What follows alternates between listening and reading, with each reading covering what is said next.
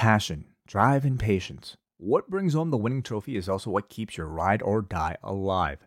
eBay Motors has everything you need to maintain your vehicle and level it up to peak performance. From superchargers, roof racks, exhaust kits, LED lights, and more, whether you're into speed, power, or style, eBay Motors has you covered.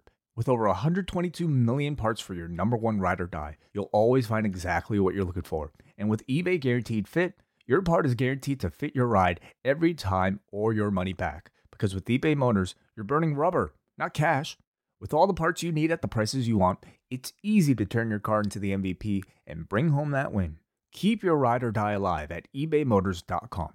Eligible items only. Exclusions apply.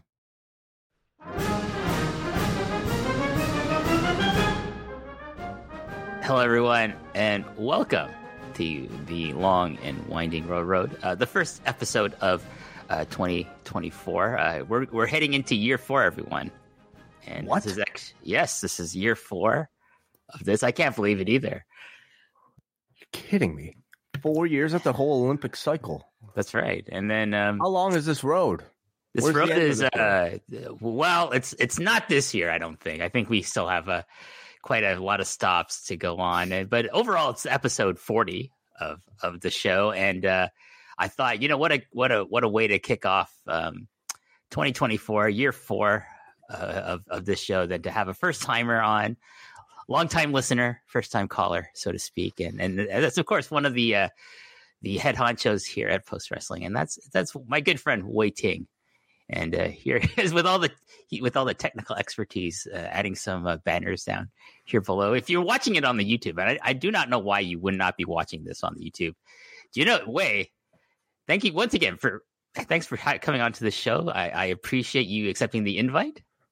Oh, you had to, drag me over here. I mean, this is so. As some of you know, I guess I am somewhat responsible for making the graphics every single month for Long and Winding Road and for publishing the shows. But this is like a show that I did not want to jump on, really that willingly, and it's not because I don't like the material nor dislike you, WH, for any reason. No. It's because I felt like stress almost, because this to me is the show that is for the real hardcores, the people with the most in-depth knowledge about this stuff.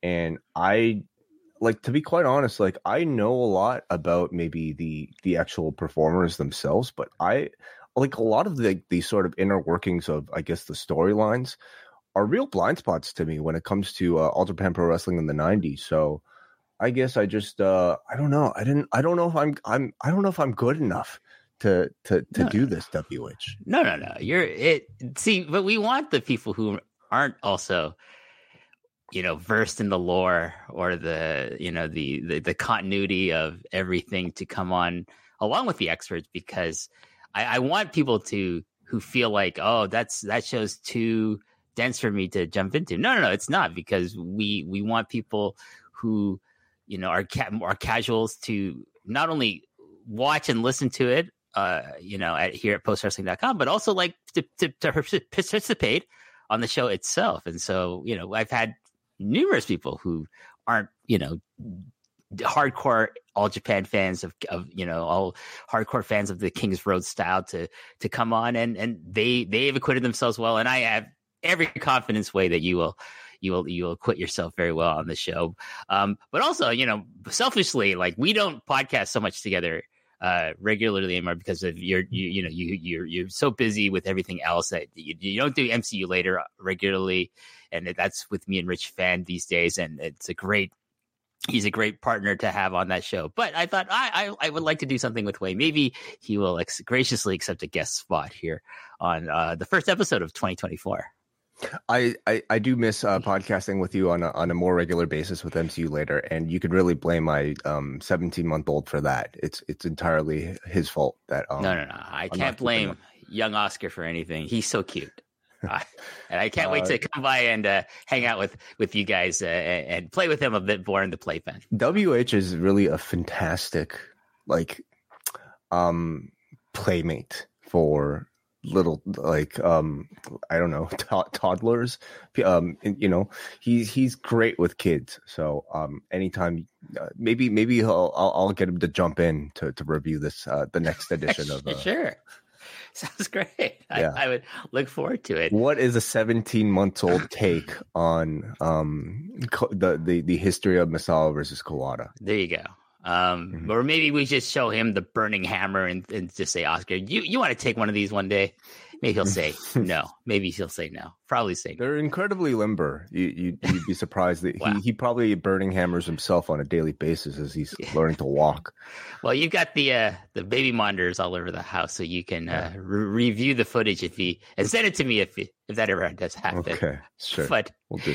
Anyways, today we're going to look at as Wei mentioned, he kind of previewed the match we're going to talk about. We're going to look at a match between Mitsuharu Misawa, the ace of All Japan Pro Wrestling, and his former tag team partner and eternal rival Toshiaki Kawada. We're going to go to 1995. We're going to go to specifically April 6th, 1995. This is a match from the 1995 edition of the Champion Carnival Tournament, the most prestigious tournament in all Japan. It's also one of the most prestigious tournaments in the history of all of professional wrestling.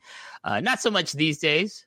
That would be the G1, but I would say back in the 90s it was equal and sometimes superior in some years to the G1 back in the day. But we're going to look at 1995 and before we get to the kind of the backstory here, Wei, what is your history with like these guys in particular, their feud, and All Japan as a style overall? So as I mentioned, WH, I have I guess I have like a pretty decent familiarity with all the participants. And in particular, I think just like their move sets, I guess maybe I don't know, signature traits about maybe their stories. As I got into a lot of these matches, I think maybe when I was like in the early 2000s when I first discovered like online downloading and these sort of like news groups and things like that. But I never really had that guide to really piece everything together. Like even back then, it would just be loose matches that I would just find here and there, and then I wouldn't be able to really enjoy them beyond, I think, just like admiring the sort of technical ability. And that alone is really cool. And maybe say what you will about like how I might feel about those things now, but like I suppose like learning about these like crazy head dropping moves was part of the appeal as a younger fan without any sort of other knowledge of like anything else that was going on.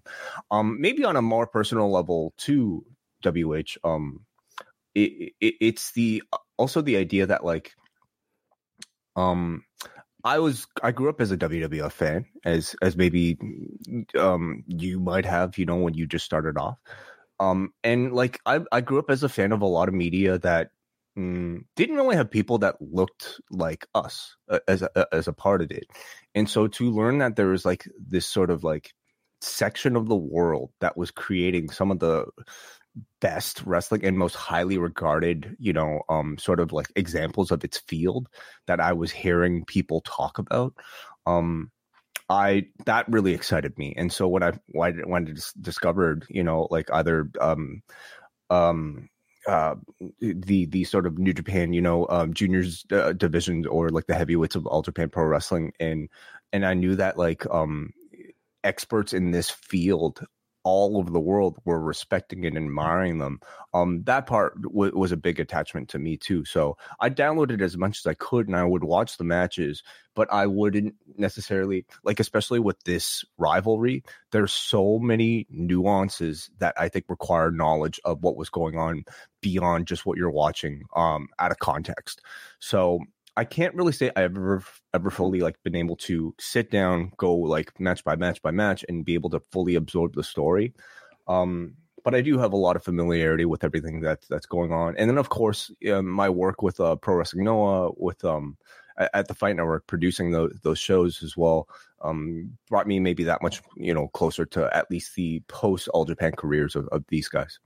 Well, I mean, so you're being disingenuous earlier when you're saying like you're not qualified to be on this show. Come on, Wei, you're totally qualified to be on this show. Listen, I'm no Eddie Kingston.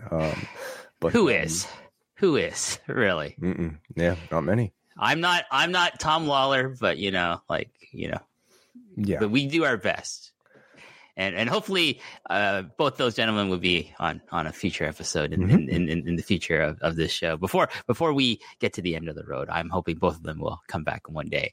But let's talk about Misawa versus Kawada. So briefly, for those of you who don't know, Mitsuharu Misawa and Toshiaki Kawada pretty much started off in All Japan about the same time. Misawa was a year ahead of Kawada. Actually, they were schoolmates, and he convinced Kawada to come join the All Japan Dojo. Even though Kawada wanted to join New Japan Pro Wrestling, he said, "No, come to All Japan. It's awesome here. I love it here." He did. He joined him, and then they would be, like kind of rivals as young boys in the dojo system and on shows when they were starting out in their careers. They would both go on their excursions. Misawa would come back before Kawada, and pretty soon they would start teaming together and then team up with Ken Kobashi and Tsuyoshi Kikuchi to form the Super Generation Army, and famously have their big feud with Jumbo Tsuruta and his army, the Tsuruta but they were an awesome tag team, Misawa and Kawada. So many great tag team matches with Tsuruta and Akira Taue, with Dr. Dusty Williams and Terry Gordy, Stan Hansen, Danny Spivey, and a host of other great tag teams in the All Japan tag division at the time. But then, there was time where like Giant Baba decided, like, Jumbo's getting, his health isn't great. He's getting older. I need to retire him, but who's going to be our rival for Misawa? And he decided, well, who better than Misawa's tag team partner and longtime friend, Toshiaki Kawada. So they split up. Kawada would form his own unit called the Holy Demon Army with Akira Taue and a couple of other people.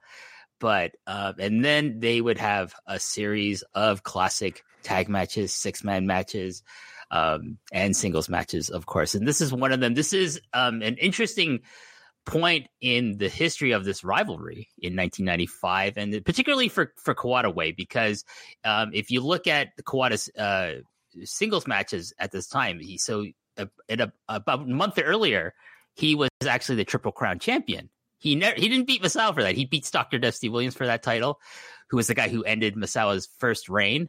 So it's that's a big element of this, is that elusive singles win for Kawada, or any kind of win over Misawa at the time.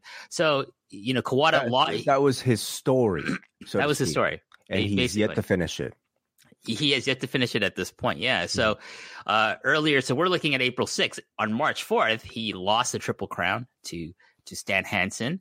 And then so he's going into this match with he's a bit down, obviously. So he needs a big win. So he wants to win the Champion Carnival. Then that would mean he would get a title shot at Stan Hansen and possibly regain the Triple Crown from him. That doesn't happen. We'll talk about the aftermath. But who does win the actually entire Champion Carnival is actually Misawa, and he does actually get his title shot. He will win the title from Stan Hansen. I'll get a bit more details about that at the end of the match review. But what's interesting is that this is about a two months earlier than what we're going to see. We're going to see would become one of the greatest regarded tag matches of all time. And that would be Misawa and Ken Kobashi taking on Kawada and Taue on June 9th, 1995, 6/9/95, as is famously known as. And this is where Kawada does actually get his first ever win, direct win over Mitsuharu. Misawa, he pins him in that match. So a bit of a spoiler, he doesn't pin him in this match that we're going to talk about, but it's still a great and interesting match to talk about because of the circumstances at the beginning of this match, which we'll get into. But so correct me if I'm wrong. This is sort of one of those matches. I mean, it doesn't necessarily get brought up in the big sort of a conversation of star rating system breaking matches. I don't even know if Dave has rated this one in particular. I think he has, because it is available Like it would be available on television. It is rated on Cage Match. I think it's like in the like the 7 to 8 range. For a variety of reasons, which we'll talk about, but I think it's a really fascinating match because of how they have to kind of go on the fly in this match and kind of deviate from what you would imagine would be their what they were thinking of doing in the match. And we'll talk about why. It is. We should mention the first singles match that Misawa and Kawada have against each other since June 3rd, 1994, which is considered their greatest match against each other. And this is the famous match that Misawa ends by hitting Kawada with the Tiger Driver 91. And it's if you ever see footage of that, of him taking that move, it's you pretty much wouldn't be shocked if like if Kawada said, "Oh yeah, my neck hurt for 7 months after taking this move," but he did okay. He survived taking this move, and And one final note before we get into actually talking about the rest of the card is going into this match, Misawa is actually one half of the World Tag Team Champions with Kenta Kobashi, which plays into later, a couple months later in the June 9th match against the Holy Demon Army. But let's talk about the Champion Carnival Way. This particular show is emanating from the Okayama Budokan. Not in Tokyo. The attendance is about 3,200 people. I would imagine it's a sellout because when they announced the main event of this would be Misawa versus Kawada as a singles match, I'm sure tickets flew off the shelves. People were waiting in lines outside the box office, or I don't know if things like Ticketpia or like going to 7-Eleven to buy tickets was a thing at that time. But you could, and this sounds like a very full crowd if you watch this do you know what the attendance, what capacity might have been for this building? I would imagine it's sold out. Because I don't. A lot of buildings outside of Tokyo don't hold 12,000, 16,000 like Budokan would, or what. I do not know the full attendance of this show this building for wrestling, but this is the height of All Japan's popularity across the country. So I'm going to assume that it was a sellout for this show. It sounded incredible is what I meant to really specifically ask. And I don't know if it's just because of the audio quality of either the transfer or the audio tape, or maybe the quality of maybe the recording at the time, but they make this what looks to be, I'm going to estimate, I don't know, a building in the low thousands sound like it's a stadium. I'm sure the match contributed to that as well. Oh, for sure. It's not common that you would get a singles match of this magnitude outside of Tokyo, and for them to get, and for the fans of Okayama to get it for something as important as the Champion Carnival was a big deal. So and you can tell right off the bat they're so excited to watch these two lock up. I guess I'm kind of curious about maybe what you think might have been sort of the expectational differences between a regular title match between these two and a Champions Carnival match between these two.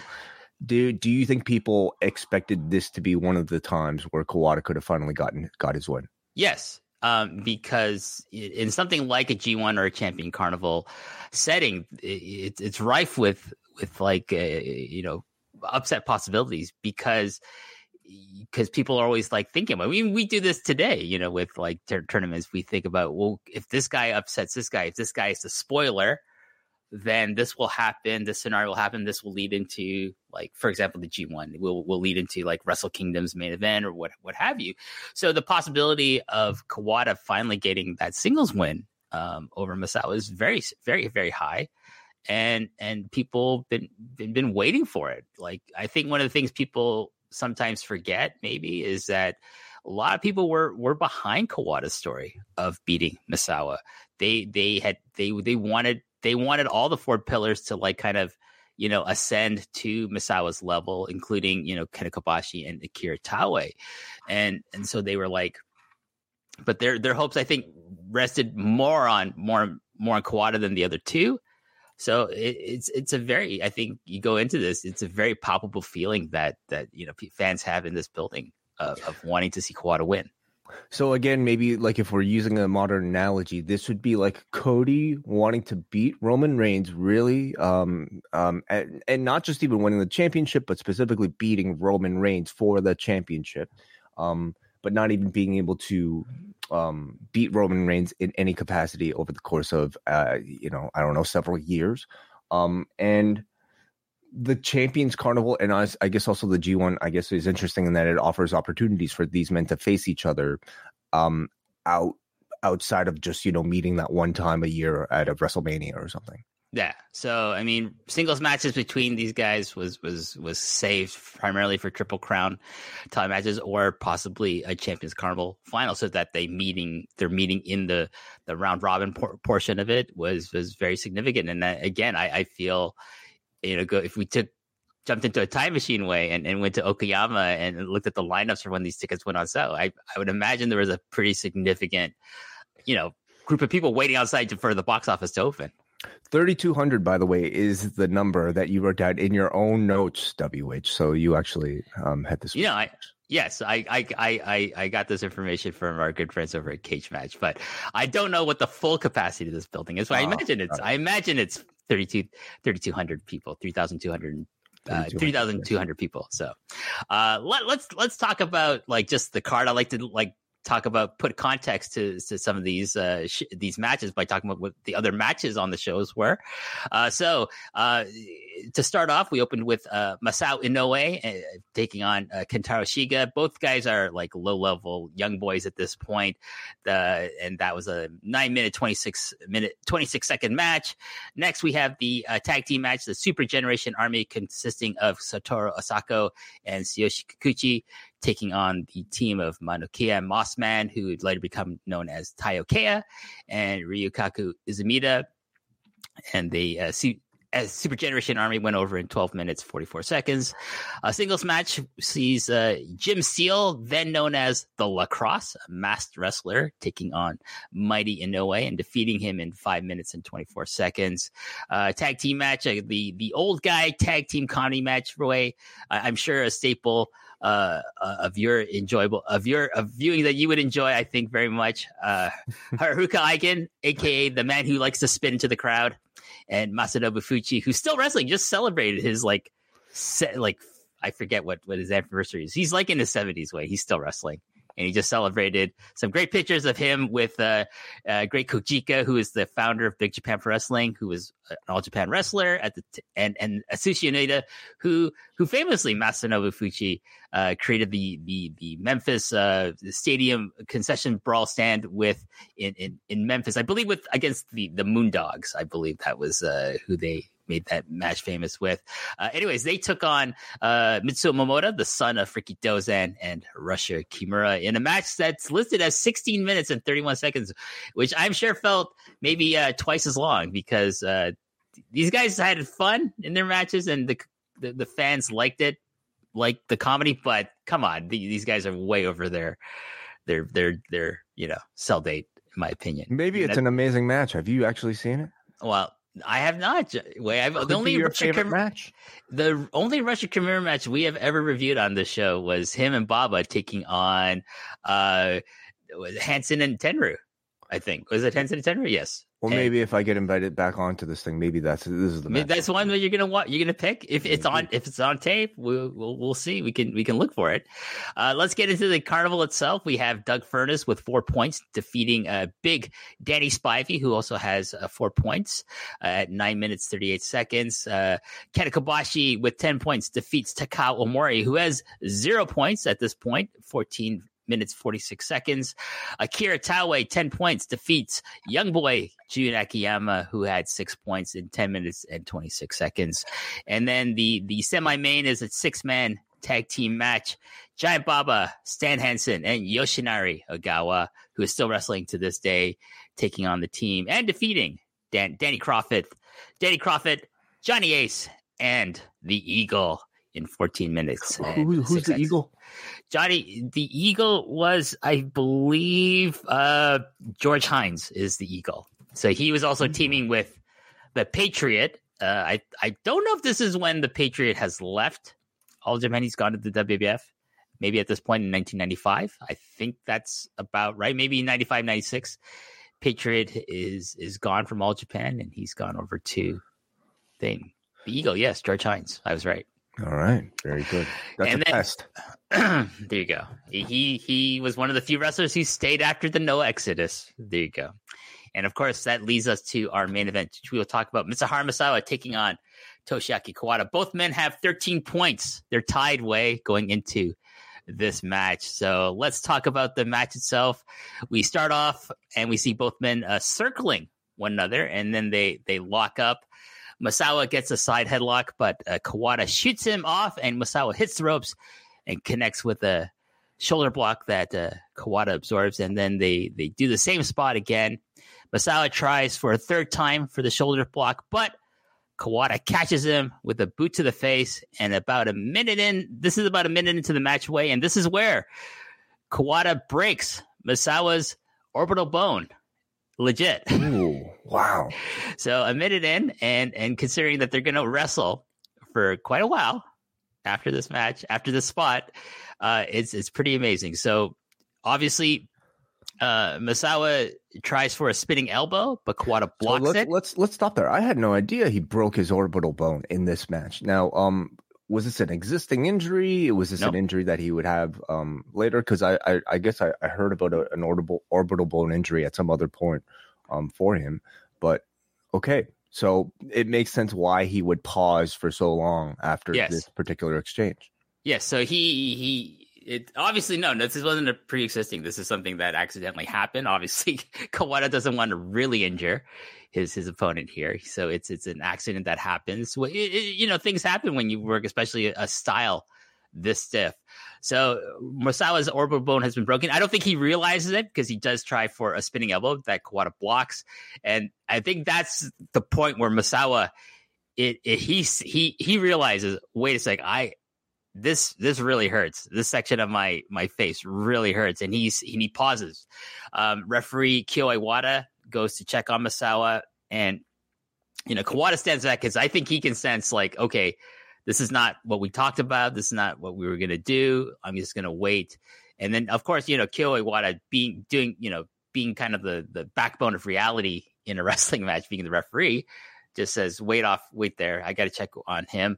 And there's this prolonged period, at least, at least it feels that way for Misawa to try and get back to his feet and kind of like, let Kyo Iwata know, like, I'm okay. And this is like when the first real big Misawa chant breaks out, because the crowd, I think they're sensing, this doesn't seem like a normal part of the match. And then you see Misawa in the corner kind of like getting his bearings, trying to like suss out how bad he feels. And there's Malakea Mossman like as a second, kind of like checking in on him as well. If you watch it on YouTube, you'll understand. But if you're just listening to audio, like we're looking at some photos that Wei has like screen captured to kind of give context to this. Let's see. And then Misawa finally decides to continue with the match way. And because he knows that if he forfeits this match, he will screw up the entire booking of the rest of the carnival. Yeah, not to mention, I guess this would have been a technicality to somehow maybe close this very, well-built years-long rivalry, but still would have thrown off a lot of very, very careful plans. They're still pretty, like about maybe like halfway through, if you consider like how many points each man has, like at 13 each. So there's a point where like if he forfeits, then Kawada would get the advantage on him, and that's not what's meant to happen, because Kawada Misawa is the one who has to go into the finals, and spoiler, he goes into the finals against Akira Taue. So if Kawada wins this match, it's going to screw up the entire booking, and we'll talk about kind of the booking of both these guys towards the end. But like it's Baba carefully planned this out to like make sure Kawada had the results he did, and that Misawa had the results he did, and especially Taue had the results he did. And this is like kind of like Taue's kind of like part of his ascension as a singles wrestler. So for Kawada to like get the win over him by forfeit would have like screwed all that up for Taue as well. And for their greater rivalry just with each other, I mean, I guess you could always roll with the punches, in pro wrestling, but were there instances where real life injuries might have had them alter, I guess this more of a sort of decade long feud? No, I mean, Kawada broke his arm, right? In the match in the Tokyo Dome match where he wins the title from Misawa. He wrestled for another 19 minutes or so with a broken arm. This is where he invents the Genzo bomb because he can't herk up, Misawa fully into a power bomb. So I'm just going to drop him on his head. And it's the Genzo bomb. That's where it gets invented. Yeah. Okay. All right. Well, no time off and new moves as a result of these injuries. Well, that's good. Oh, you're muted, WH. They lock up again, and where I'm certain this is where Misawa has told Kawada, "Hey, my eye is completely screwed up.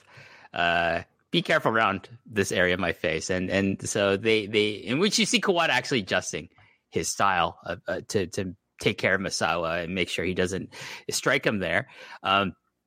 They strike exchange. They strike. They do a strike exchange, and Misawa sends Kawada to the outside. And Misawa, though, I think he forgets he's injured because he insanely decides to do a plancha, and seemingly looks like he hits Kawada head first and eye first as he's coming down from the top over the top rope onto Kawada, who's on the floor. So it's kind of funny. I think that Misawa himself has probably told Kawada, "Hey, take care of me," but then he's like, that doesn't take care of himself. So, well, you got to get your shit in. Got to get your shit in. That's right. Misawa's seconds on the outside take the opportunity to give him a cold compress to bring down what I imagine is the swelling around the orbital bone area. There's some more strikes, chops from Kawada, elbows from Misawa. So they're trying to give the fans what they want to see, which is like a high-level match, like high-level exchange between these guys. Misawa hits the ropes where you would normally see Kawada try his jumping Gamengiri kick to the face. He instead goes for a spinning armbar to ground Misawa and thus avoid hitting Misawa's face and to kind of kill time, so to speak. So, when I first watched this match, I'm like, okay, he's going to hit him with he's going to jump up and hit him with the jumping kick to the face. He does not do that. Normally you would expect that had to happen. He does something different because he has to work on the fly. He has to now do something. Okay, we have to fill 30 minutes. We have to fill. But what can I do if I can't hit him in the face? Well, I'm going to ground him. Let's put on an armbar. Let's change the match up a bit. Very interesting.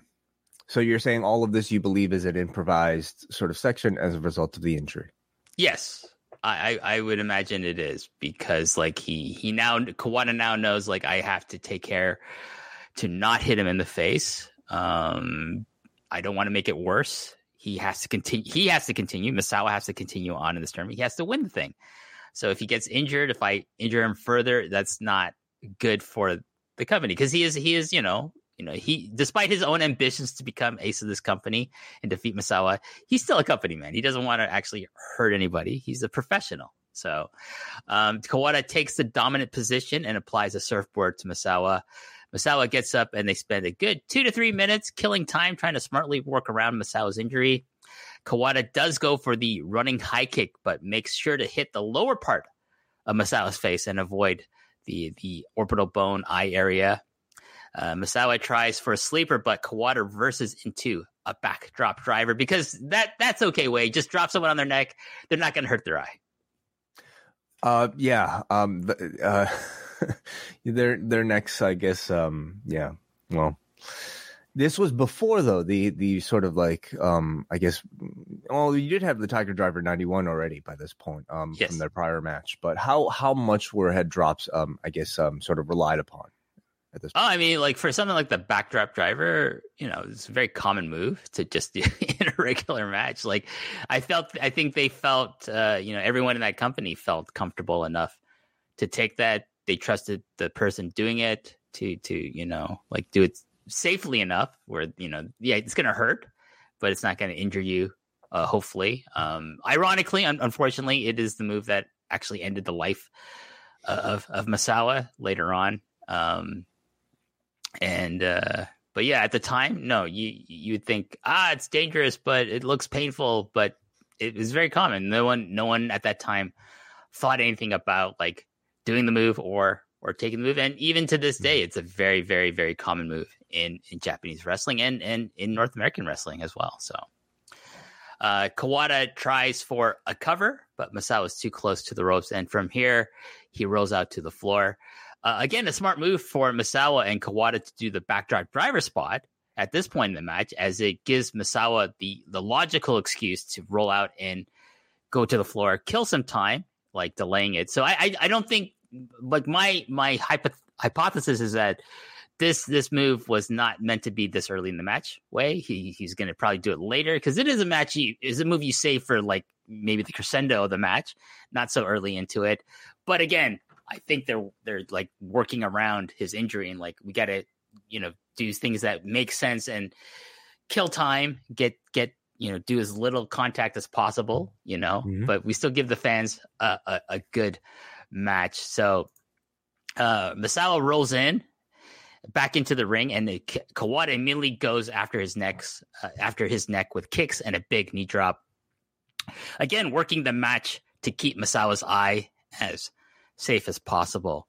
Kawada then goes for a series of rest holds, including a front chancery and a sleeper. And then one thing I noticed is that a lot of Misawa's offense that requires a degree of precision is off a hair or so because of his injury. He doesn't have maybe the correct depth perception anymore. He can't see as clearly. So, he like some of the kind of moves he would do, like kind of strikes that require like things like from the top rope are, they don't look as precise, or he doesn't do them at this point because he doesn't feel the confidence to execute them as well as he would normally do. Interesting. Have you read interviews or anything where maybe you've actually gotten some insight into what he was feeling at this time or anything like that? No, a lot of this.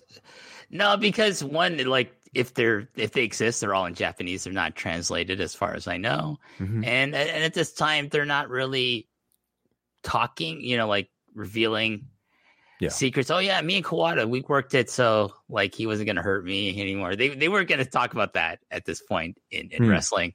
So no, this is just on my speculation, my learned interpretation. That's correct.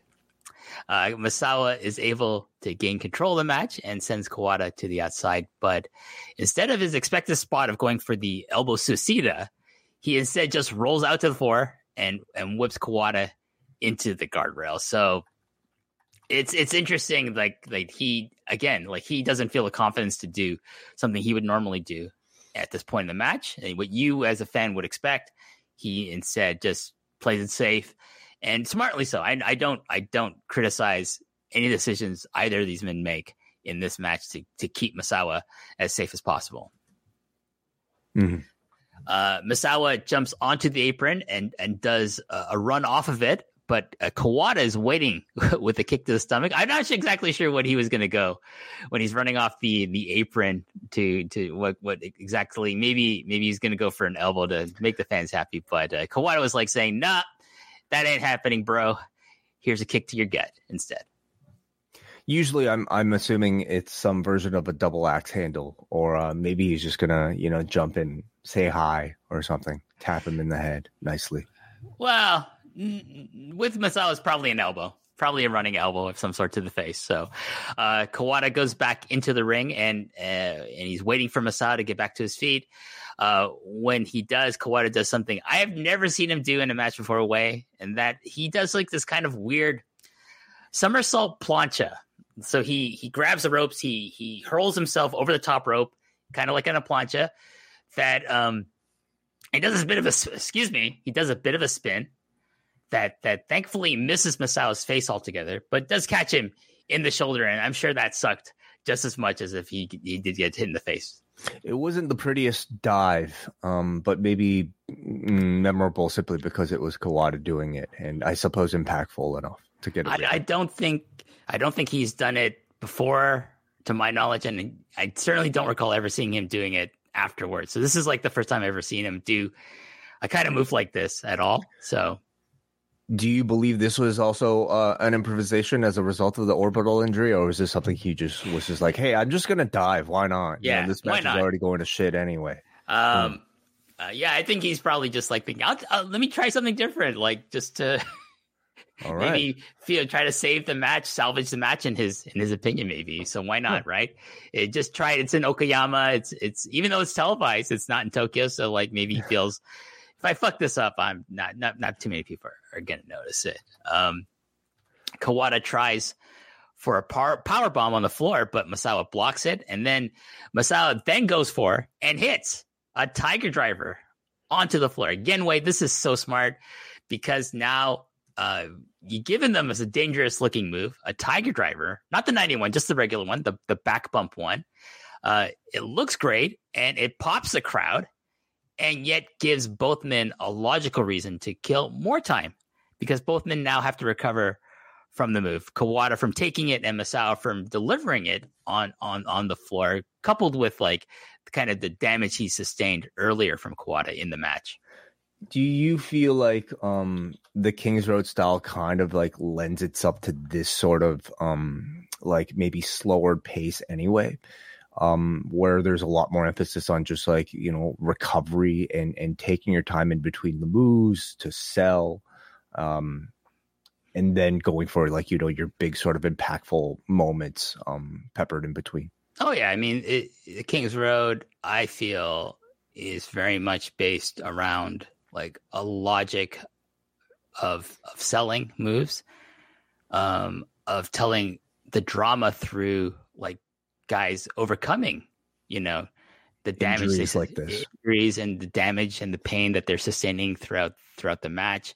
And so it makes a lot of sense that fans aren't going to be thinking, they're just he did that to kill time. They're thinking, oh my God, he fucking hit him with a Tiger Driver on the floor. This is like, in the Tiger Driver, even the regular version is still considered like a devastating move. Like for lesser opponents, it would be something that Misawa would win with, right? Mm-hmm. Against Kawada, Kobashi, or Taue, or Stan Hansen, not so much anymore. But it would be doing enough damage that they would be like hurting from it. Mm. Misawa rolls Kawada back into the ring and goes for a pin, but only gets a 2 count. Misawa shoots Kawada into the ropes and tries for a tilt-a-whirl, but completely botches it due to not being able to see better. So this is, again, one of those moves that he would normally hit probably 100% perfectly and it would look beautiful, but he does not because he probably mistimed catching Kawada coming off the ropes because of his injury.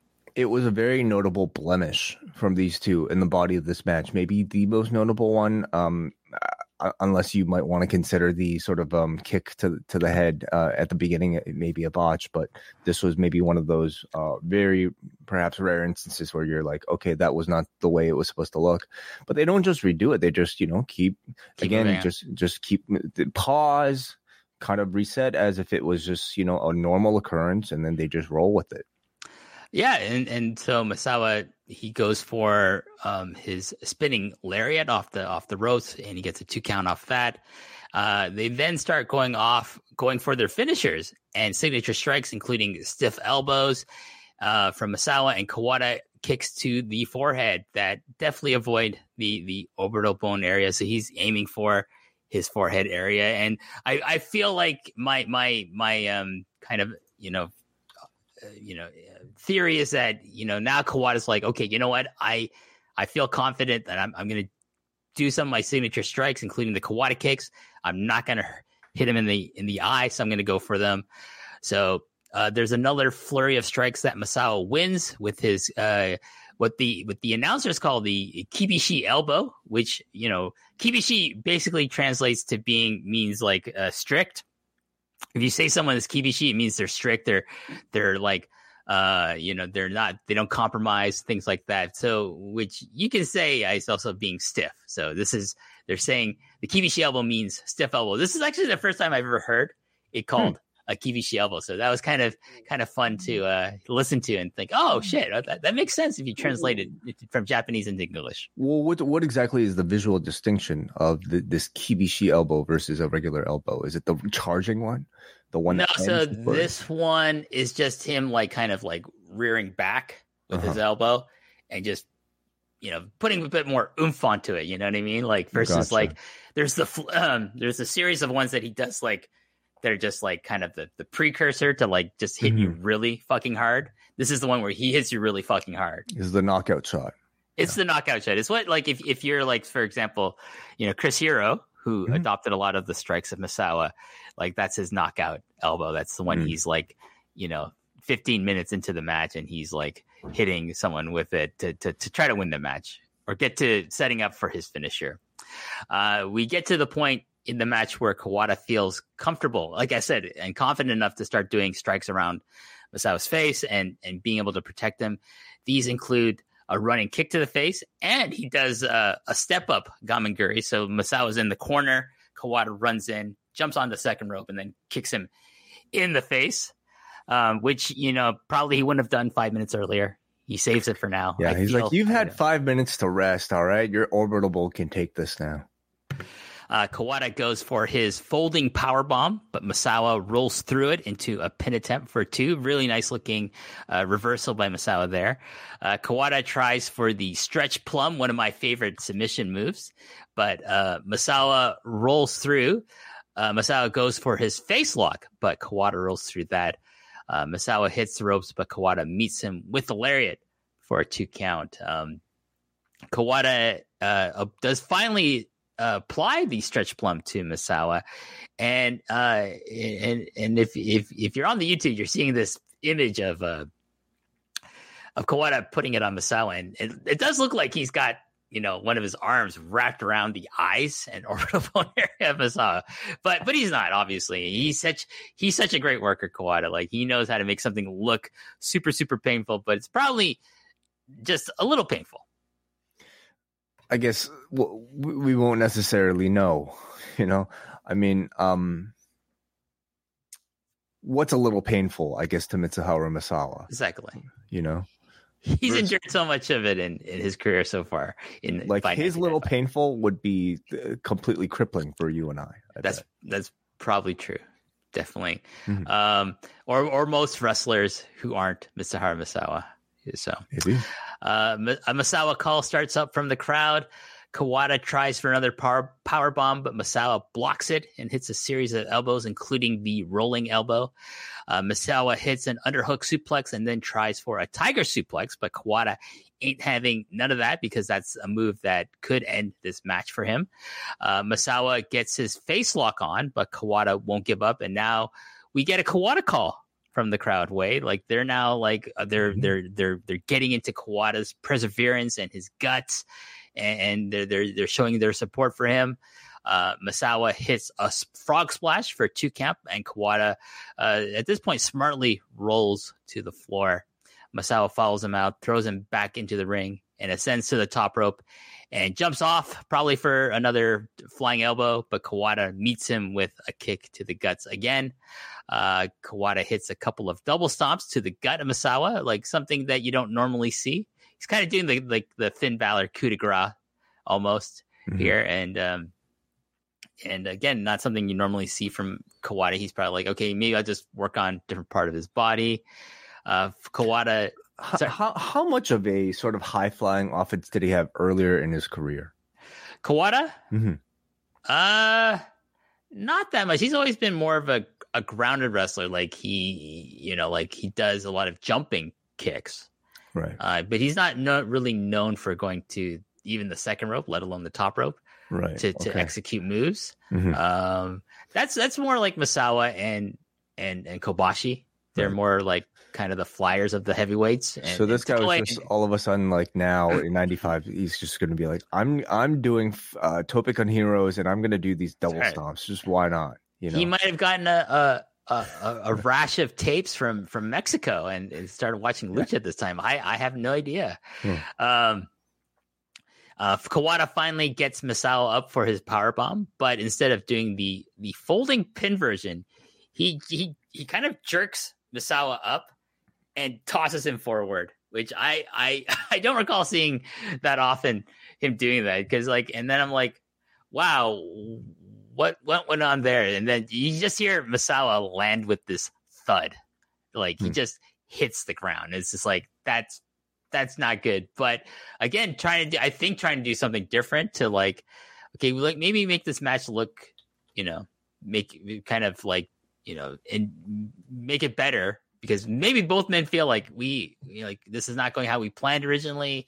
We have to make it on the fly. Maybe they don't feel they're happy with it, so they just got to do things that make it look a little bit better, including just throwing, powerbomb him like a release powerbomb, which you don't normally see Kawada do. Kawada is able to get a 2 count out of this move, but Misawa kicks out. Obviously, Stretch Plum is put back on.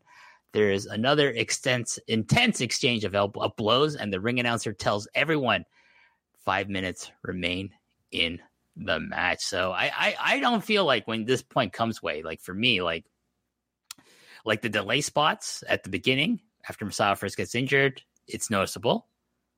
But everything they do after that to quote unquote kill time, I don't feels like it makes the match seem longer. So when the announcer calls for 5 minutes, I'm like, oh wow, 25 minutes have already passed in this match. That's amazing that these two were able to work around this injury and still give the fans a match, because they're into it. They're liking this match. They're loving it, actually. Oh, very much so. Yeah. I mean, honestly, I wouldn't have known that really anything was the matter. I guess I would have just interpreted that opening sort of delay as a unique way to sell maybe a bigger story, or at least this opening flurry that might have hurt a bit more than usual. But the rest of the match I thought played out exactly as I think I would have expected, in terms of at least quality, other than maybe the tilt-a-whirl backbreaker botch. But beyond that, there's really nothing the matter to my eyes. The tension now is even more palpable, as the crowd really wants to see some kind of definitive result. And I think they want to kind of hope to see, Kawada win. But I mean, that's probably, maybe it's a split crowd. Half of them want to see Kawada win. Half of them want to see Misawa get a singles win over Kawada. And was this always the case, throughout their history in singles matches, or had Kawada by this point garnered maybe that much more equal support? No, I think Misawa is he's still at the peak of his popularity, where fans haven't necessarily turned on him, so to speak.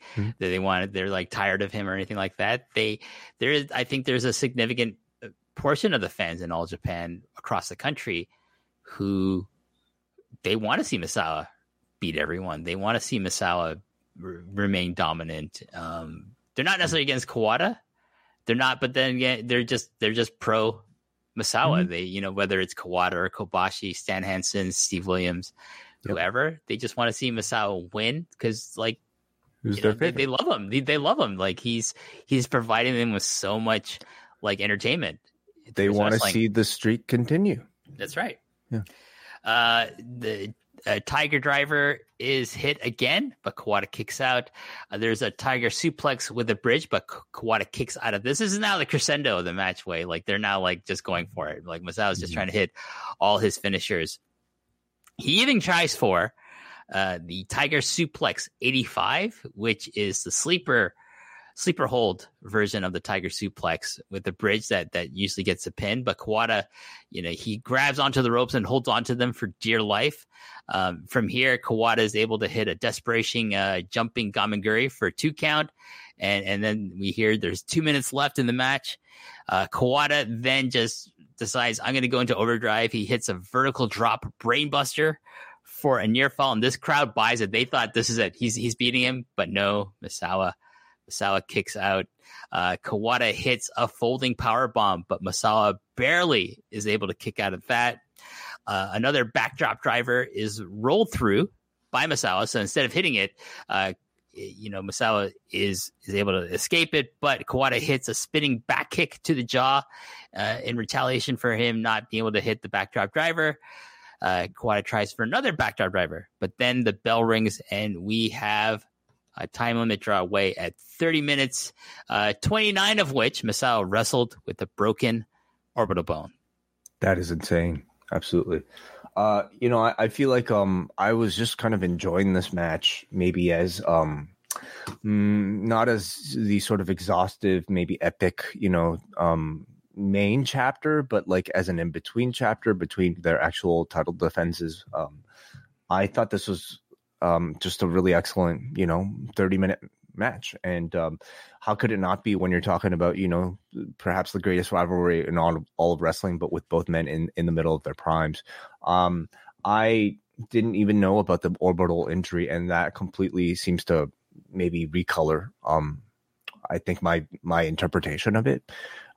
So incredibly impressive that they managed to pull this off based off of something that intense.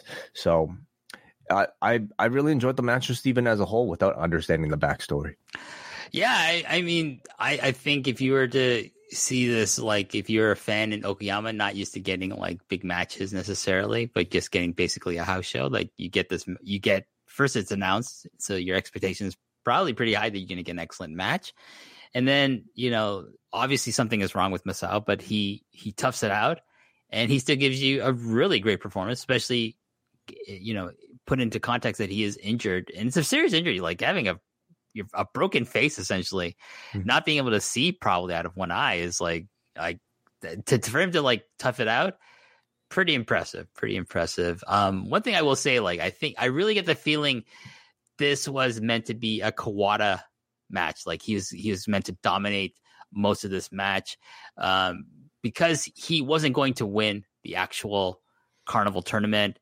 But having a dominant performance against Misawa in the round robin portion of it in a draw would have been very beneficial for him for the rest of 1995 and going into 1996. But he wasn't able to get that. I mean, I think he'll still think, like, especially the last 5 minutes, he is very, very dominant. He is basically hitting all his finishers on Misawa. Misawa is barely kicking out. He's still kicking out, but he's barely kicking out. So Kawada looks like he's like on fire in the last segment of this match, and I think it's a great performance from him. Yeah. I mean, for me, I was just mainly focused on the audience sort of interaction towards the end of this match. And you could see them starting to like stand up, a lot of people as they were heading towards the final moments of the match. You can certainly hear the intensity of the crowd continue to grow louder and louder. And when you think about sort of the context of the chase, of Kawada potentially finally beating Misawa and what it meant for these people at the time, I'm sure it was very similar to, the feeling that that the Undertaker streak was about to be broken or something like that. That sort of like feeling of this being more than just the result of this particular evening, but of a years long story at this point that might have seen its culmination. And every near fall that might have teased that was going to get a big reaction. For sure.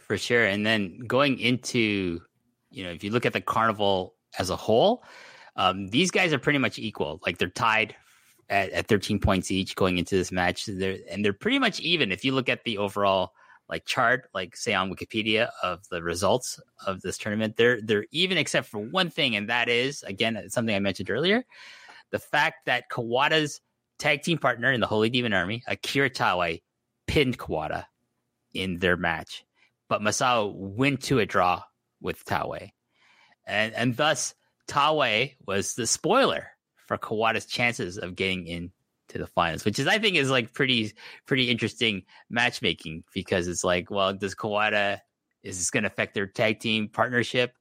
It doesn't. It does not. But it's a really, if you're a fan of like figuring out, points and like the booking and things like that, which I know, our mutual friend John Pollock is big into that. Like this is like something that would have, I think, he would, if at the time, if we were watching it in real time, like he would have been like, oh my God, like fuck, Taue beat Kawada, but Misawa went to draw. What's going to happen? So it's a really interesting thing that Baba did by having Taue be the spoiler for Kawada here. And did that result in any sort of feud between the two?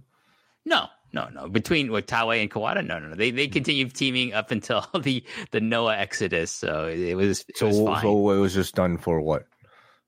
I think just for the fans to be to push Taue. I think more than anything else to give Taue a big rub, because he would be the one who would go into the finals with Misawa. In a match, Misawa would win. Misawa would then face Stan Hansen on May 26th in Sapporo in Hokkaido, and lift the Triple Crown Championship for his second time with that belt. 1996 is an interesting year for Kawada, Wade, because like he unfortunately, went public with his his criticism of All Japan's isolationist theory. They're not theory, policy, their isolationist policy, that Baba did not want to work with other groups. He just wanted to keep All Japan with All Japan wrestlers fighting All Japan wrestlers. He didn't want to work with FMW or UWFI or anything like that. But Kawada was really critical of this, because he's saying, like, look at all this money New Japan's making doing the UWFI program. Why don't we do something similar? But here's the thing, Wei, you do not criticize your boss in public. So 1996 would see Kawada kind of being on Baba's bad side, kind of being, so to speak, in the doghouse. And you see, like, Kobashi gets a run with the Triple Crown. I think also Taue gets a run with the Triple Crown. And I would imagine that, if he didn't say anything, that 1996 would have been the year for Kawada to maybe get that elusive win. Who knows? Like, that's just my theory. Instead of waiting another maybe 2-3 years to finally get the win over his eternal rival. So it's an interesting, like, history is really interesting to look at with Kawada, because so much of his story is tied up with trying to beat Misawa, and like, you really want to make Kawada on a level with Misawa probably in this point in his career in 1995, 1996, because you can't just rely on Misawa. I think you if you have at least 3 guys, Misawa, Kawada, and Kobashi, being guys that can be headliners, be the guys who are the Triple Crown champion, be your aces, like have 3 aces instead of just 1. It's better for the company overall, because if like one guy gets injured, okay, someone else can step in and it won't affect the box office. But, like Baba didn't think like that, unfortunately. He waited too long to like elevate the other, like Kobashi and Kawada, in my opinion. And so you do see kind of like it affect box office when Misawa does get injured for prolonged periods of time, and he has to come back earlier than maybe he would want, because he feels the responsibility to the welfare of the company as a whole. So if Kawada actually didn't say those things, maybe ended up having that run in 96, what effect do you think it might have had on All Japan post Noah Exodus, if any?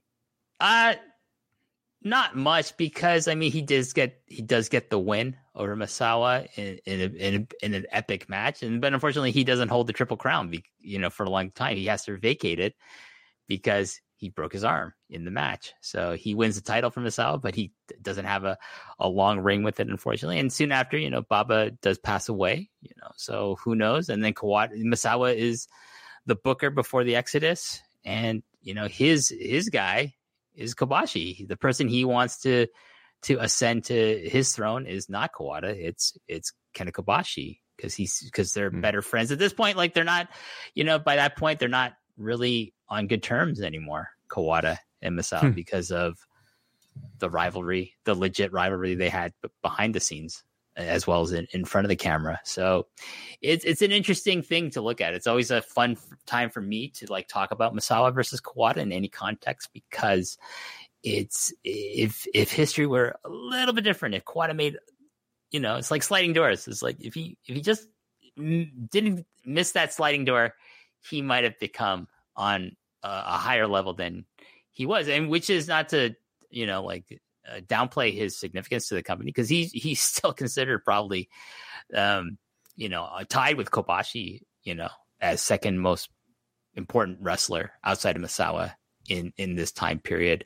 But he does get the win in June in the tag match. He gets his first win, so that's why I think 96 was going to be the year that he gets everything, because I think that tag match is the primer for the pushing of Kawada in 1996. All right. And with that, we will wrap up this match and the show as a whole. But Wei, thank you again for taking time out of your busy schedule. It's always a pleasure to talk with you, my friend. Thank you for having me. What an honor and what a privilege. I hope people learned something from you. I certainly did, WH. So thank you very much. And we will have MCU later returning soon with reviews of Echo. Actually, WH, this MCU later has already returned, because as we were speaking, this is currently January the 26th, and people will know that MCU later's return took place last Friday, with episodes 1 and 2 of Echo being reviewed. There you go.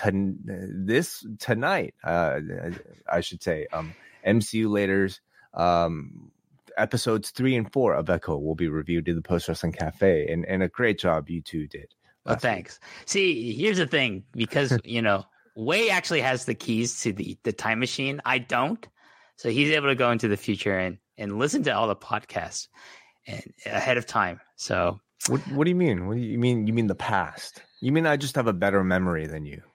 No, I refuse to admit or acknowledge that way. I just say you have a time machine. You and John have time machines. You don't do it for bad things. You don't go kill terrible world leaders in the past, or get the lottery the lottery numbers for the Lotto Max for $70 million. You don't do any of that stuff. But you just use it listen to keep the Post Wrestling podcast. That's right. Yeah. You keep the site and the podcast on track. That's the altruism of both Wei and John Pollock with their advanced technology and time travel. But anyways, I want to thank all the fans for supporting the show going into our fourth year. I'm hoping to have like some really cool new guests like Wei on the show this year, as well as some incredible returning guests, and talk about some big matches. We still have tons of big matches. I have not yet talked about the 94 Misawa Kawada match that we have referenced in this review. Wow. There's that. There's the Kikuchi Kobashi versus the Can-Ams match we have yet to talk about. Maybe that's this year. Maybe I'm saving it. I don't know. We'll see. We'll see. The Rusher Kimura match you have not. Wait, you go look for it. You go look for it, and then if you find that match from this show, if it's televised, we'll. If you want to come back, you want to review it, I'm more than happy to do that with you, my friend. Let me just say, I continue to be. This is me being serious now. I continue to be very sort of. I really am able to admire, especially being here on this side, how much detail you're able to get into just with this 30-minute match. I mean, I'm used to doing maybe like an hour and a half podcast off of a 3-hour show. But WH, and this is the type of style of wrestling that sort of is very conducive to this sort of podcast, where you are able to pick up on details of every single interaction, and that is very impressive. So even if I did find this match with Rusher Kimura, I'm sure we can go 5 hours talking about it. Well, no, my voice would probably give up by then into hour one, as it might be doing right now. But it's a challenge. You go look for the match, Way. I leave that to your capable hands. And but thanks to all the fans for supporting the show. Thanks for buying the t-shirt still. It's still selling, Way. Hey, it's the biggest seller over at store.postwrestling.com. We got Post Perez coming out in February. We got MCU later. We got big plans for this show, that show. A lot of my content here at Post Wrestling. A lot of big plans, and I can't wait to to reveal them slowly but surely to everyone. But until next time, thanks for the support, everyone. And until next time, I will say goodbye.